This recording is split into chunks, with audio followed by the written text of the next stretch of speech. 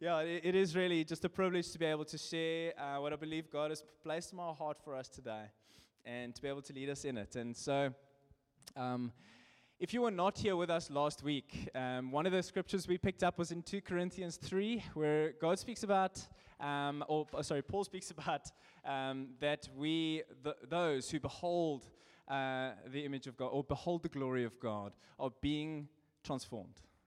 And the untitled message, being transformed from one image to, or into the same image, and that's God's heart for us. And so what I picked up on was basically that change.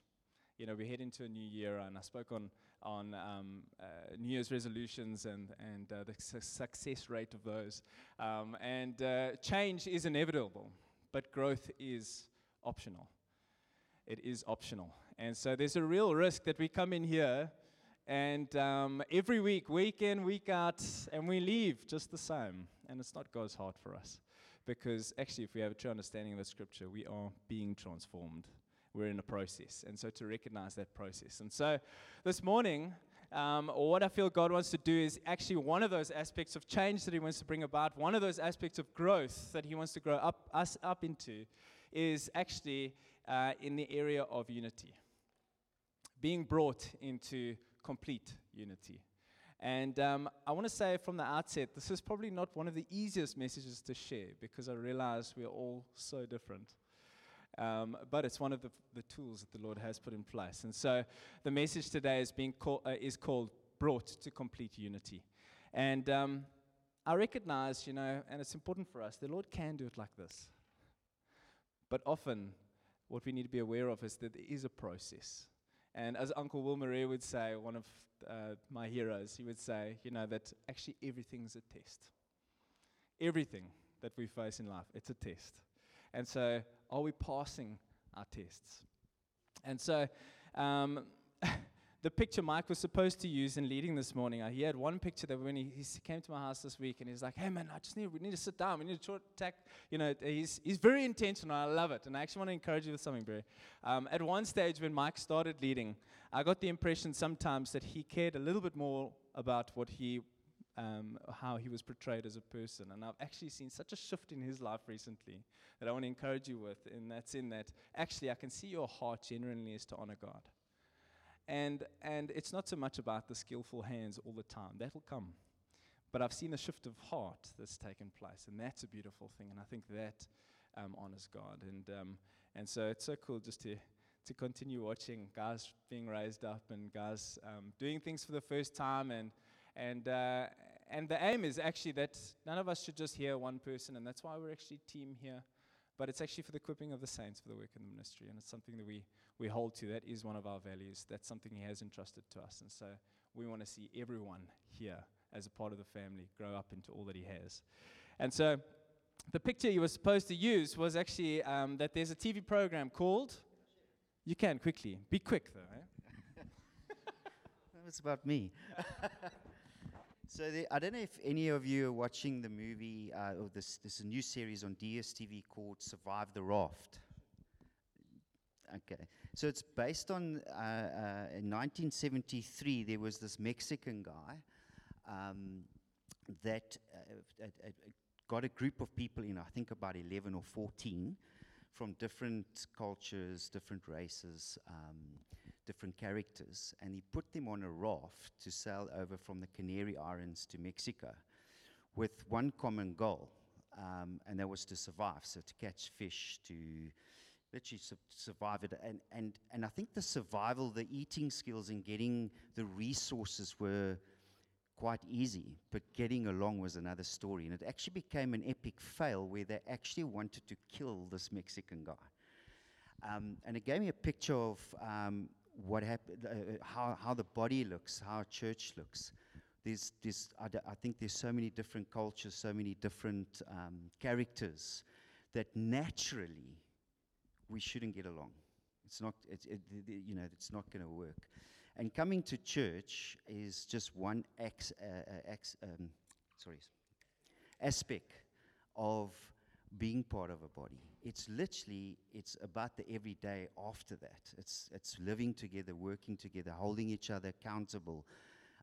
Let's face it, we're living in a world that's full of fleshly things, and we can't please God in the flesh. But together, working through these things, we please Him, and the body is formed. Thanks. That's why I said short, because he's going to start stealing half my preach. All right, thanks, Mike. That does help bring a little bit of clarity. And so that picture of actually everyone in a raft, that's what I was after, is the picture of everyone in a raft. And actually, eventually, it's a great idea to start with until you get to know people. And then you see what ticks them off. And they become prickly. And then the one guy doesn't sleep and he's grumpy in the morning. And like Lindy was explaining last night to us. So we're going to pray for you, Lindy, after this, okay? But basically, one of the areas that I, as mentioned here, one of the growth aspects that I feel He wants to bring is just like it says in Proverbs 27, where it says, as iron sharpens iron, so one man sharpens another. And one of the hardest things, I think, is to be shaped by people around you. It really is. Like if I consider just even our short time in church, I know many of you guys have been in church for years, but it's not easy to be sharpened by someone else. Not always easy. And so I want to give us a little bit of a, if you have been in church for any length of time, you'll realize that actually church is pretty much a sociological miracle. And what I mean by that is, I don't know if you guys have ever heard of the Tate family. You heard of the Tate family? No? Okay, I'm going to tell you a little bit about them. All right, so there's old man Dictate, who wants to run everything, while Uncle Rotate tries to change everything. Their sister Agitate stirs up plenty of trouble with the help of her husband Irritate, and their son Debilitate is often a bad influence on other children. Is this accurate so far? Okay. Whenever new projects are suggested, Hesitate and his wife Vegetate want to wait until next year. Disorientate has never quite figured out what is going on, and Grandpa Disitate will talk on and on any subject when given a chance. Then there is Aunt Imitate, who wants our church to be like all the others. There's Devastate, provides the voice of doom, and of course there are the black sheep of the family. Fragmentate seems to always be stirring up division. Apostate has formed his own following, and Amputate has completely cut himself off from the church. But not all the members of the Tate family are bad. Brother Facilitate is quite helpful in church matters. Uncle Capacitate, am I saying that right? Yes, Capacitate is always helping others. Cousins Cogitate and Meditate are always thinking things over and lending helpful hands. Annotate helps keep the records for the church. The twins Orientate and Rehabilitate are very good at ministering to the new and struggling members. But let's not forget Uncle Potentate. I don't even know what that word meant until I looked it up. Who feels he has to run the whole congregation single-handedly his way, but complains that no one's getting involved. And need we neglect Uncle Lamentate, who complains incessantly about the sorry state of society and how things were way better when he was a kid. And when I saw that, I thought, wow, man, that is so true. And the scary thing is I fall into that category, man. Somewhere in there, I've got some sort of Tate family gene, whether it be good or bad. And the problem is, and let me say this, if you don't feel like you fall into that, that's okay. You most likely are disorientated and you just haven't figured it out yet. Okay? So it's okay. Somewhere in there, I'm guarantee you, you know of someone or have fallen into that. And there aren't many, I want to say this, so there aren't many institutions these days, as Mike said, where people would come in and be so different and yet have the ability to get along. If you think of the different cultures, the different backgrounds, the different upbringings, the different schools of thought, the different theologies. And one of the things that just the Lord placed in my heart today or this week was that we would not be known for those who have a zeal for, or aren't known for a love for God and His people. That we are known for our zeal for doctrinal purity. Like it's like something that actually, that it is true. But he said that the world would know by the love that we have for one another. And sometimes I think in our best interest to honor God and to be law-abiding citizens and to do everything right, we miss the fact that actually He's given incredible opportunity for the people around us. And so this aspect of growth, this aspect of coming through into complete unity, what I want to pick up is actually seeing the responsibility for the person sitting next to you. Seeing the responsibility of the person sitting next to you, because I realized that actually we're so prone to coming in and to sitting next to the same people week in and week out because it's comfortable. And we're going to look at the example of Jesus and actually what He did, because He was also quite comfortable, I'm sure, but He didn't stay there.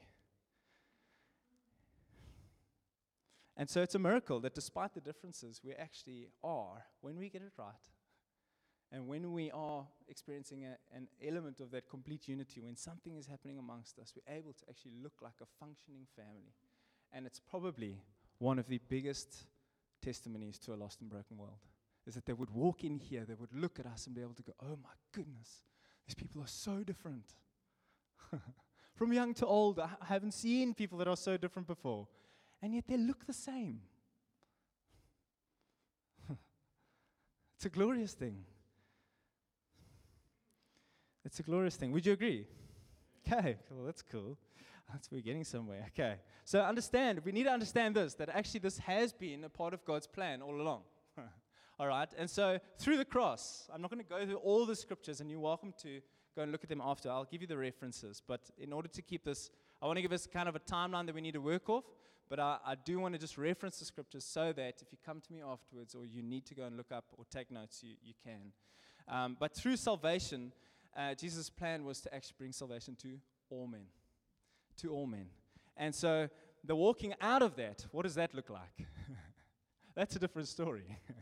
And so he says that in Matthew 16:24, where he says to them, if anyone should follow me. I don't know if we have that. Did I give you that one? No. Okay, that's in view of trying to keep this short. Okay, Jesus says to his disciples, and this is what our walking out looks like. He says, if anyone should follow me, they should deny themselves. They should pick up their cross, and they should follow after. They should deny themselves and pick up their cross and follow after. And you know what's the interesting thing is I commented on Ina's cross around her neck, and I'm not picking on her, but it was just like a little, I saw it. Is the cross has become quite a comfortable thing for us. It's like this thing we hang around our neck, or we find on the Bible, or we hang it in the church somewhere. We don't have one, but and it's become this thing of comfort. And I want to say it is because it's the means of salvation. It's the way it happened. And yet to the disciples, when Jesus said this, it was a totally different thing. It was actually a true understanding. If you have a true understanding of what I'm saying to you right now, what it looks like to deny yourself, to pick up that cross and to follow. And the disciples would have seen many crucifixions. And so they're looking at this and going, no, God, like how? Is this truly the way that we're going to follow you? And we need to understand it, because I don't think we've quite got it into us what it looks like to deny yourself. And it's why we're finding it so hard to fight certain things that we form in the flesh. And the Spirit's waging war against them, and we're sickling. It's because we haven't learned what it looks like to properly deny ourselves. When someone kicks you, you shouldn't feel it. You should die to yourself. It's no longer the I that lives, but it's Christ that lives in me. And so we need to understand that when he says, that I'm going to you need to pick up your cross. You need to deny the life that you live now. It's no longer found in you. It's found in me. You need to pick your cross up, and you need to go and die. It's probably the most humiliating thing that they could have ever done. It was a Roman crucifixion. They would have seen many of them, and the disciples knew exactly what it meant. This is not something we just hang around our neck. We need to get this into us. We need to look at the book of Acts. In order to have what they had, we've got to get what they got.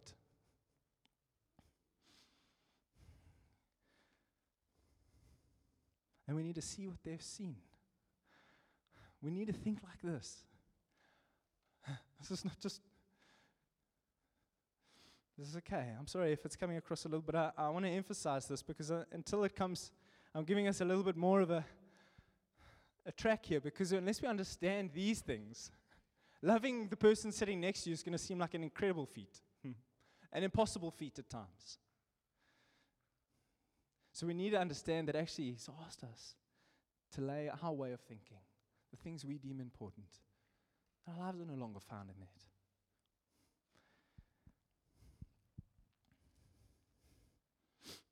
There's a profound... thanks, Padin. Great encourager. Barnabas Bodine. Through the cross, another awesome thing is, through the cross is our means of salvation. God's will for us actually to all come to salvation, all men. But it's actually for those who were foreign to the promises, those who weren't Jews, we need to recognize actually that at once we were far off, Ephesians 2:11. At once we were far off. But we've been brought close by the blood of His Son. We were once far off. Sorry, He's worked this in me for about a week. And this meant for us that actually the dividing wall of hostility got taken down. That actually in this, His purpose in it was to create from two, one new humanity, one new man. And so we need to recognize, actually, consequentially, you can read in Ephesians 2:11, and now we're picking up on 19, where it says, consequently, you are no longer foreigners and strangers. Look at the person next to you and say, I am no longer a foreigner. I am no longer a stranger, but I am a fellow citizen. All right, beautiful. Just checking you're awake. And a member of the household of God. How cool is that? And so when we think about, wow, Lord, it wasn't only that you came and you died, but you lived amongst us and you taught us what it looks like to live now a life worthy of the calling to which you're calling us. Wow. And we get to be, not only that, we get to be a part of His household. Okay. And we're all like, yes. If we truly have understanding of what that means. We're all like, yes. But then Romans 12:5 says, we're also part of the same body. Individually a part of the same body, but members of one another. No, Lord. And it sounds like a glorious thing until you actually understand what the Lord's trying to say here. It's that you're members of one another. So you're part of the household. We understand that, yes, Lord, but members of one another. What does that actually look like? And so the area of growth that I'm talking about this morning, that I feel like we actually do well in, for the most part, relationally. I'm looking ahead and I'm going, when we give more people to speak into our life, when we give more, as we get to know one another, and we give each other room to speak into our lives, it's awesome. It's awesome. But it's also creating room for offense. As you get to know them, they start saying things that actually they don't know your full background, so they're saying things that maybe were a product of your upbringing, and it just pokes on that thing, and then and so all of a sudden we start seeing a lot of people going, I'm a member of the household of God, but him, nah, Lord. I can entrust my life to the Creator of heaven and earth, but madness. No, Lord. I know His background.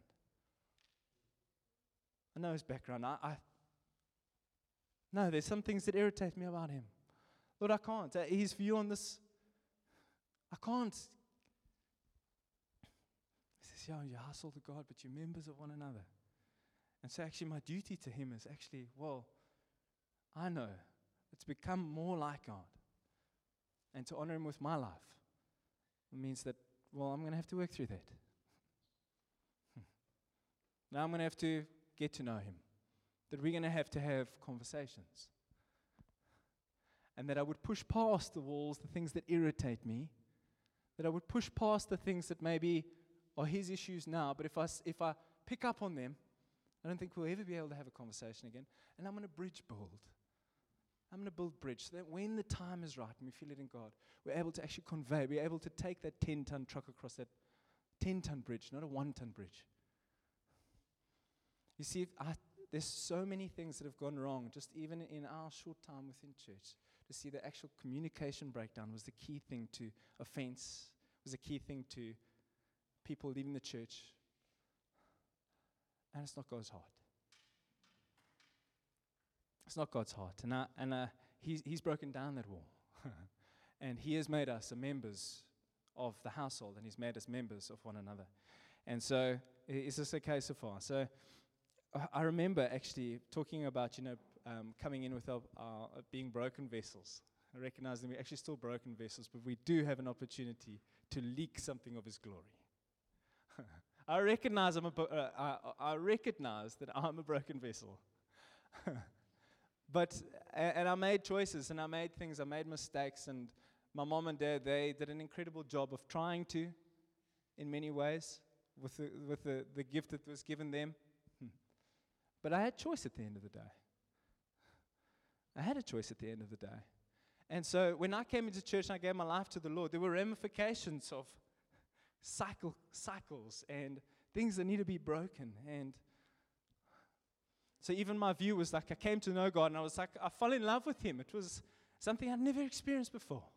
Stace and I gave our lives to the Lord on the same day, by God's grace and mercy towards us. Because I'm not sure we still would have been together or even serving Jesus. And he knew.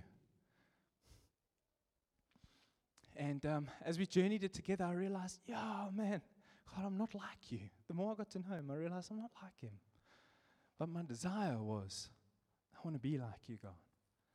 And so as I allowed him to shift and change these things in me, I remember actually many, many times having hard conversations with people, because I understood that I could easily give my life to the creator of heaven and earth. But I didn't trust people in certain areas. I had a thing against teachers. I never finished school. And you like the Lord's humor, and yet I'm standing over here teaching you guys, or preaching. I never finished school. I didn't like teachers. Now I'm friends with them. There's a couple of you here. And I got involved with drugs and other stuff. And when I came to know God, I realized that, oh my goodness, I'm going to have to, God, from what I'm seeing here, I'm going to have to entrust my lives to other people, to leaders around me. It was not a comfortable thought. You stand on scriptures like my mom drummed into me my whole life, 2 Timothy 3:16. For all scripture, it's God-breathed. It's useful for teaching, rebuking, correcting, training in righteousness, Who needs people? The problem was, you can't be taught if you're not teachable. You can't be corrected unless you've actually gone, hey, Mike, I recognize maybe there's something in me that doesn't represent God well. If you see it, won't you point it out to me? And if you actually have a true understanding, the rebuke, maybe it might come in time, but there'll be a lot less of them. And then it's also a positioning of our hearts to go, Lord, I want to be trained in righteousness. What does that look like? And then we need to have an understanding that it is word and spirit. Most definitely. You cannot have the one without the other. But we need to understand that God has used people since the beginning. He will use people until the day he comes. To you our hearts are open. Reminded that scripture where Paul says, where he's speaking, I think he's speaking to the Corinthians, sorry, it's not in my notes, where he says, I don't know if it's in context, I'm not going to share it, sorry.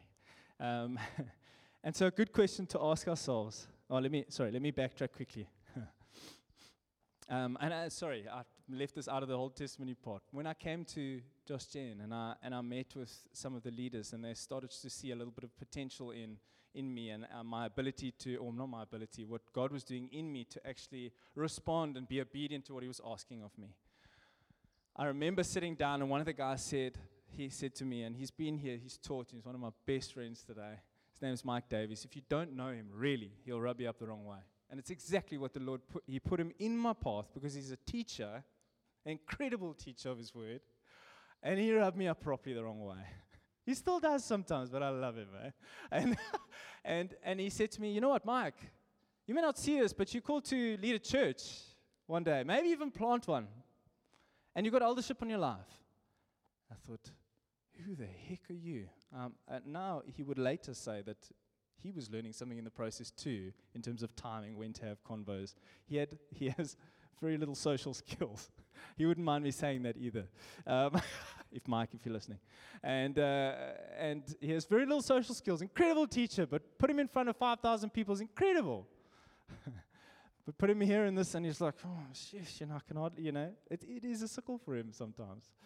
And as he said that, I realized I held such an offense towards this guy, because I felt like he reminded me of school teachers when they were expecting something of me, and they'd placed unreal expectations, trying to fast forward my thinking, and I can't catch on, and I felt all these insecurities started rising up in me, and everything in me was just like, get away.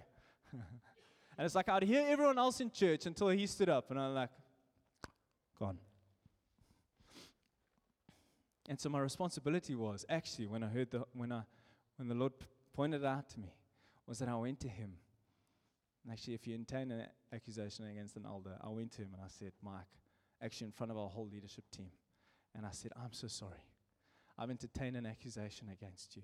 I've been bitter in my heart towards you. Won't you forgive me? Man, I can tell you, that guy has literally become one of our good friends. Just because we pushed past the uncomfortable, we were obedient to his word, we did what he said, and God honors that, man. He honors that. And one of the things I read this week, which deeply touched me, is also from Will Murray. He really is a hero. He's no longer with us, but was a good guy. When a person allows Christ to direct the affairs of their life, when a person allows Christ to direct the affairs of their life, the kingdom of God and its attributes start to become visible, and it works in and through you. It'll work into you, and it'll start to come through you. You become a conduit for the kingdom, out in the one side, out the other. And so he never designed us to come in to church, to sit, to fill a chair, to eat, and then to go out and do the same thing next week. Never. Never. It was never his plan. He wants us to walk in the fullness. And so I will leave you with these questions. Have you allowed Christ to direct the affairs of your life? Have you allowed Christ to direct the affairs of your life? What is your career?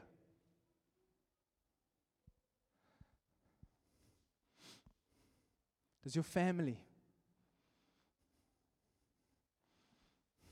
These are hard things to deal with. And those are all good things. They really are. They really are. Now we can go back and forth with scripture here and there, and they're incredible things.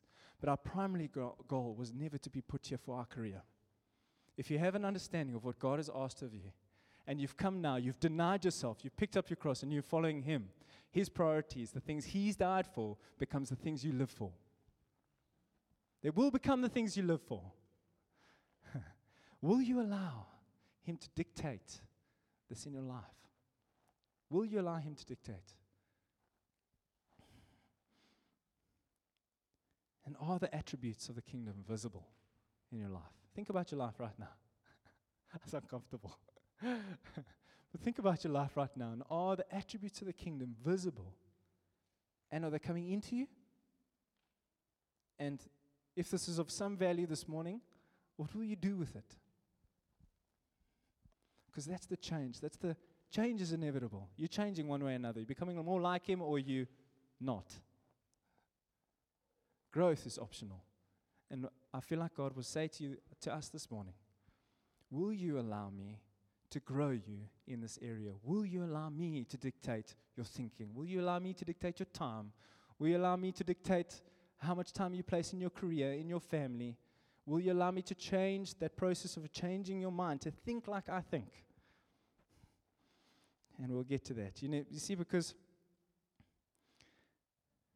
Paul says to the church in Philippi, And he's writing from prison in Philippians 2:1-5. He says, So if there is any encouragement in Christ, any comfort from love, any participation in the Spirit, any affection and sympathy, complete my joy by being of the same mind, having the same love, being in full accord and of one mind. Sheesh, no small ask. Then he says this, do nothing from selfish ambition or conceit. Do nothing from selfish ambition or conceit, but in humility count others more significant than yourself. Let each of you look not only to his own interests, but to the interests of others. And that's why I said your responsibility toward one another. We cannot excuse that. We are members of the household of God, but we are members of one another. And then we need to allow God to bring us into this place of complete unity. And it goes on in verse 5. Have this mind among yourselves, which is yours in Christ Jesus. If you're in Christ Jesus, this is the mind he's asking us to have.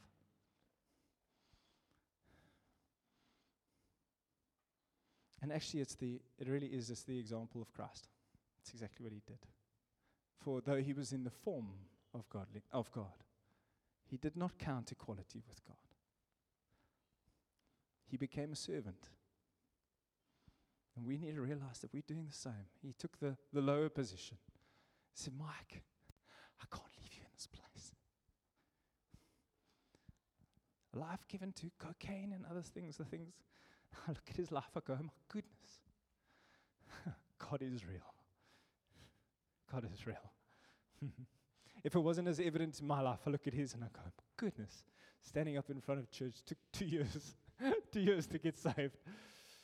And interestingly enough, he sat under incredible teaching. He sat up many moves of his spirit within Melpo's congregation. It's the moment Barrett and I went to speak to him. So funny enough, he used people. And obviously we were sharing gospel. We were sharing truth. We were sharing. It is the message.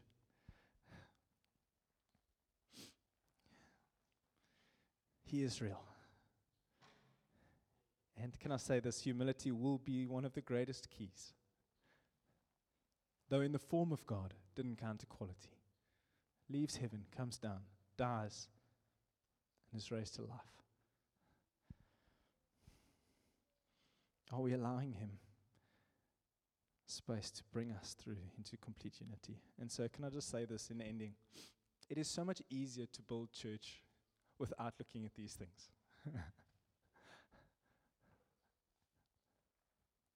Should I say, it's so much easier to co-labor with God or not and build differently. But we end up with churches that are a mile wide and an inch deep. And that's not the way that Andrew has asked us to lead. That's not the way that God has told Andrew to lead. And that's not the way that I will lead or feel God is leading. It doesn't matter whether we fill this hall or whether 10 people arrive. But if there is depth to our relationship with God, if we have true understanding of what that looks like, he'll only need 10. He only need 12 is a good number. We could stick to 12. What would it look like if each of us were like that? I often think of that. My goodness, Lord.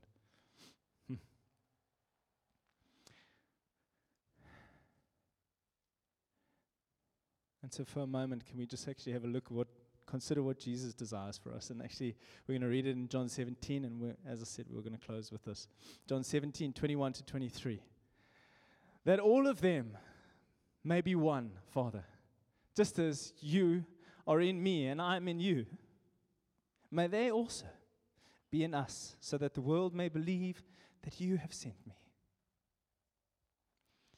I have given them the glory that you gave me, that they may be one as we are one. I in them and you in me, so that they may be brought to complete unity.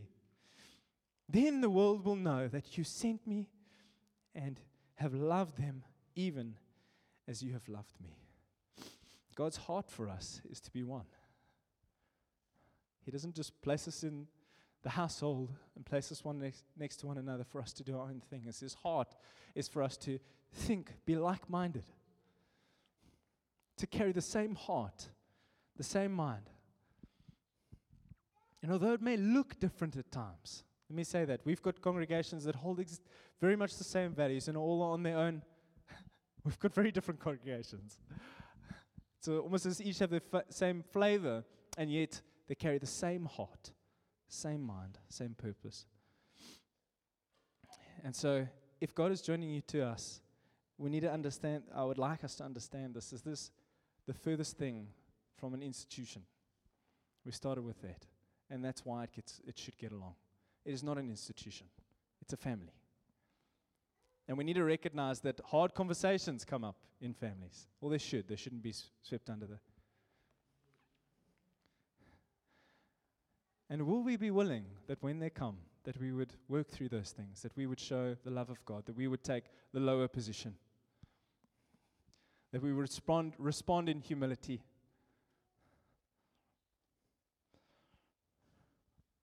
because He gives grace to the humble.